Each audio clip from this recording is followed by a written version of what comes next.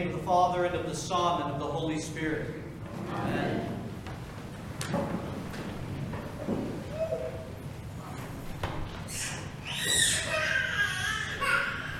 It's on this day that we are given to remember the blessed apostle St. James the Greater, the son of Zebedee, the brother of the apostle St. John, remembering that St. James was one of the first 3 disciples that our Lord Jesus Christ called to himself to come and follow him. That story is in a number of Gospels, but through St. Luke chapter 5, we remember that Jesus comes to Peter who had been fishing all night in exhaustion and caught absolutely nothing. And our Lord Jesus Christ tells St. Peter, take your boat and go out to the deeper waters, and there let your net down. And when he did, an unbelievable catch of fish that was even sinking his boat occurred. This would also be witnessed to by St. James, who we remember today, and his brother St. John. And our Lord Jesus Christ that day would say to all 3 of them, follow me, and I will make you fishers of men. But don't move so quickly over the one-line response that we find in their lives. How did they respond to this experience of Christ? Verse 11 in St. Luke chapter 5 tells us, so when they brought their boats to land, they forsook all and followed him. They forsook all. And in the word that's given to us in that, it means a whole lot of things, but most of all it is they literally abandoned their lives to follow Christ. If you think about some of the things that they laid down in that moment at the invitation of the Word of God, they abandoned their livelihood, their jobs. They abandoned their fellowship with family and friends. They left the entire life that they had always known behind at the invitation of Christ because of what they had experienced. And because they would abandon everything, forsake everything, and follow him, they would witness the ministry of the kingdom of God through Jesus Christ, his love and his mercy, and all of the wondrous miracles and wondrous deeds of love and mercy that he would do for years for so many people. And after Christ's ascension, St. James, along with the other apostles, would experience the outpouring of his Master, pouring out the Holy Spirit into their lives. He would experience that birth of the body of Christ, the continuing ministry of salvation and mercy of our Lord Jesus Christ in this earth. And then he would witness the signs and the wonders and the miracles of love and mercy of Jesus Christ be done through mankind, the body of Christ. Christ's saving ministry continued. They would witness it all, even through his own life. St. James would witness this. And we know that St. James would take that witness and take that experience, having forsaken everything. And he would go from Jerusalem, and St. James would make it all the way to and through Spain. And I wish I had a map in front, a world map in front, so that you could see just the distance that would be in that time in those folks' lives. Multiple countries he would travel through, where Christ would minister through him that love and mercy. Thousands upon thousands baptized and filled with the same Holy Spirit, now being the body of Christ all over that known world. And finally, going back to this idea of forsaking everything, that this fisherman forsook everything. He would take it to its ultimate conclusion, an ultimate offering, for he would give up his very life for the sake of our Lord Jesus Christ, as he would be martyred, which is why we are donned in red today.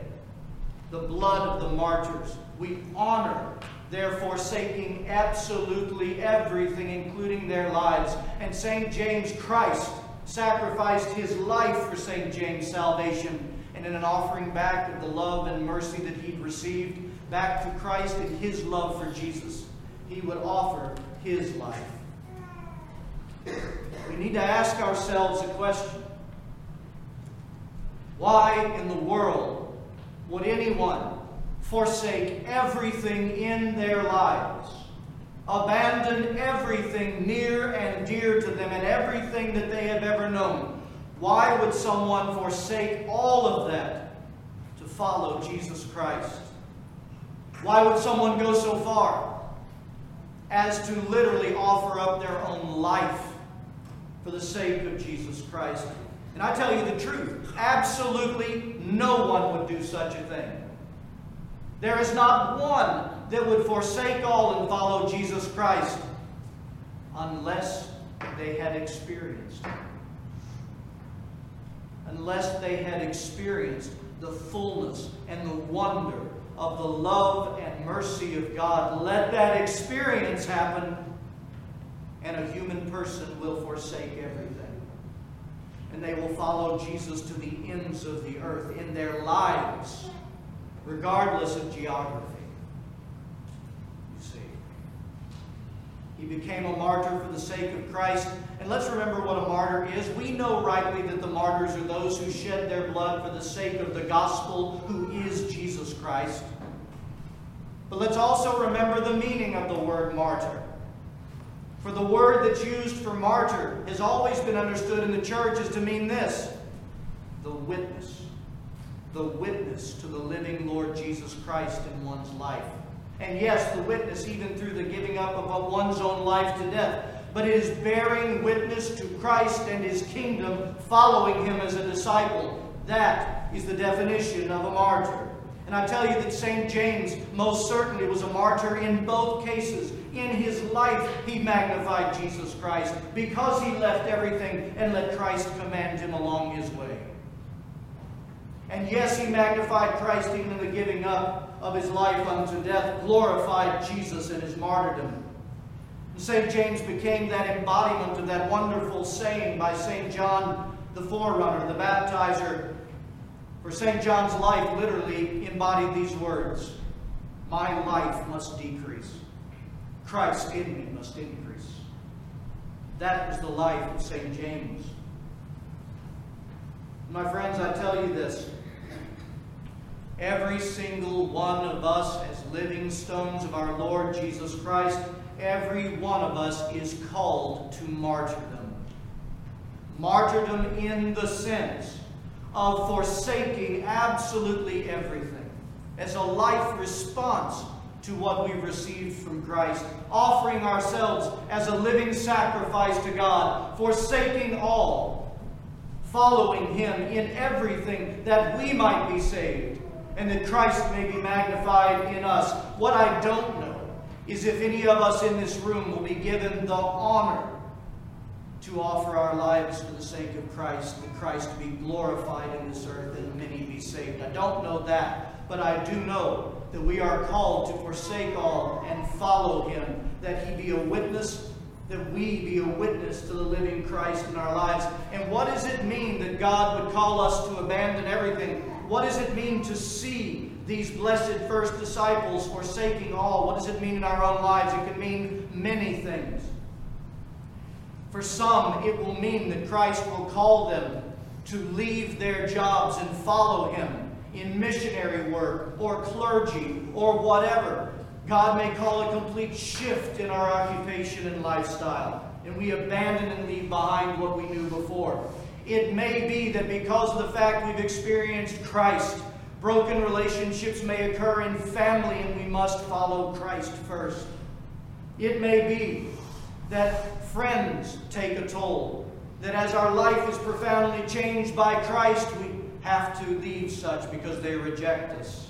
It could be unlike the rich young ruler who could let go all of the material things that he had. It could be Christ calling us to abandon the hold that material has on our souls. But regardless of all of these things and many more that I could throw out to you, there is one thing that's common to absolutely every one of us invited to follow Christ.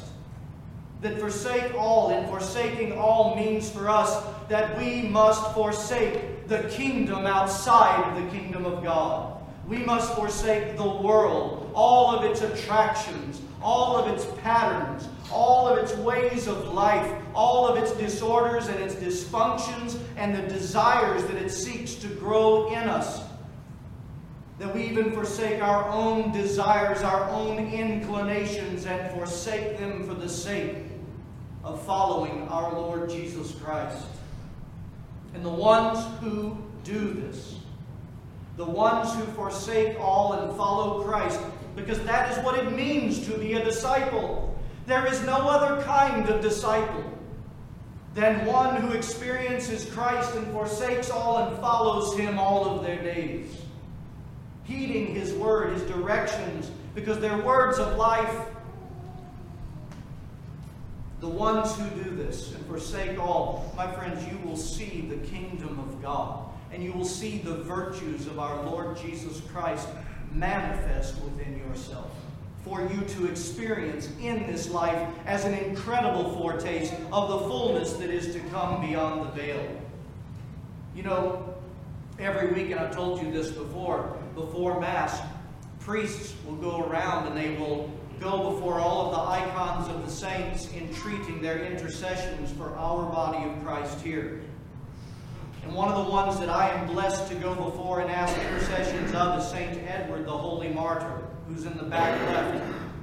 And when I ask his intercessions, my prayer is always this: intercede for us, blessed St. Edward, that all of us abandon our lives and become martyrs, witnesses to the living Lord Jesus Christ, both for our salvation and for the life of the world. But let's talk for a minute when you consider all the things that Christ might or is calling you to abandon, forsake, and follow Him. We have to address this. How do we come to a place in our lives where we will do so? How do we come to a place in our lives where we will forsake everything for the sake of our beloved Jesus Christ? And the answer of that comes in a simple way, but we'll talk more about it, and it is from a truth our Lord shared with us last week even. I tell you this just like I said earlier about St. James. How was it possible for those men to drop everything? Because they experienced the love and mercy of Jesus Christ in their life, period. And without that experience, no one will follow anyone like this. They experienced the release of their sins. They experienced the wonder of the kingdom of heaven of mercy. They experienced this, and we can only abandon everything and follow Him, or I should say, we will only abandon and follow Him as these disciples when we allow the Holy Spirit to so inspect our lives with His loving gaze, to illuminate in our lives the reality of the brokenness and the illness within our souls. And when this happens, having been illuminated, knowing that it's been done by the blessing of the Holy Spirit out of the love of God for us, we let our authentic and now newly recognized need to be brought to Jesus. When we bring our great need for His mercy and His healing to Jesus, no different, like we spoke about last week, than all of those you see physically healed. They knew their need. They knew the suffering within them in their bodies. And they knew that if they could only get to Jesus, this is the only one I know of that can do anything about my present condition. They went to Him and they received mercy and healing of body. And we must be the same. In other words, when our authentic and realized need for the mercy of God collides with the limitless giver of mercy, only then will your eyes be opened so to who He is and all that He has done, and joy and praise will fill your heart for what He has done for you, that you will forsake all, that you will abandon everything and make your life a living testament, a living standing stone, for you are a living stone filled with the Holy Spirit, a living testament to the mercy of God all of your days. And do you doubt that our Lord Jesus Christ can manifest His kingdom and the virtues, the nature of our Lord Jesus Christ in and through your life? Do you doubt this because of your present condition and the way that you think about yourself? Well, my friend, therein lies the problem. We keep looking with human eyes upon ourselves and our weaknesses, when our Lord Jesus Christ stands right in front of us, wanting us to come with those very things and experience mercy and healing, and He will bestow life within us. We are kind of like those spies that God had Moses send into the Promised Land when they first came to the River Jordan after they had been led out of Egypt, wandered in the desert. Do you remember that? God tells Moses, send out spies to look at the land, and Joshua and Caleb and a number of them go out and they look at the land, and they come back with the most wonderful report about the land itself, that they saw the beauty and the wonder and the provision that would be there for them in this land. But they also saw many, many peoples that were living and dwelling in fortresses and cities within this land, and these people were twice their size, with twice the amount and technology of armory and weaponry that they had. Joshua and Caleb, filled with faith, had seen what God can do for a weak and frail people. And they said, we must follow God in. But you remember what the rest of them said? They said to all of the people of Israel in their report, we saw all of these people twice the size of us, and we seemed like grasshoppers in our own eyes. We dare not go into this land. And our Lord, displeased with their lack of faith, that is where they were sent back, wandering again and again for the 40 years in the wilderness until an entire generation would die off. My friends, Jesus Christ took fishermen. He took a tax collector. He took people of very sinful reputation and of no reputation and transformed cultures by His mercy through them. Don't be too concerned about where you are currently in life and how you currently see yourselves.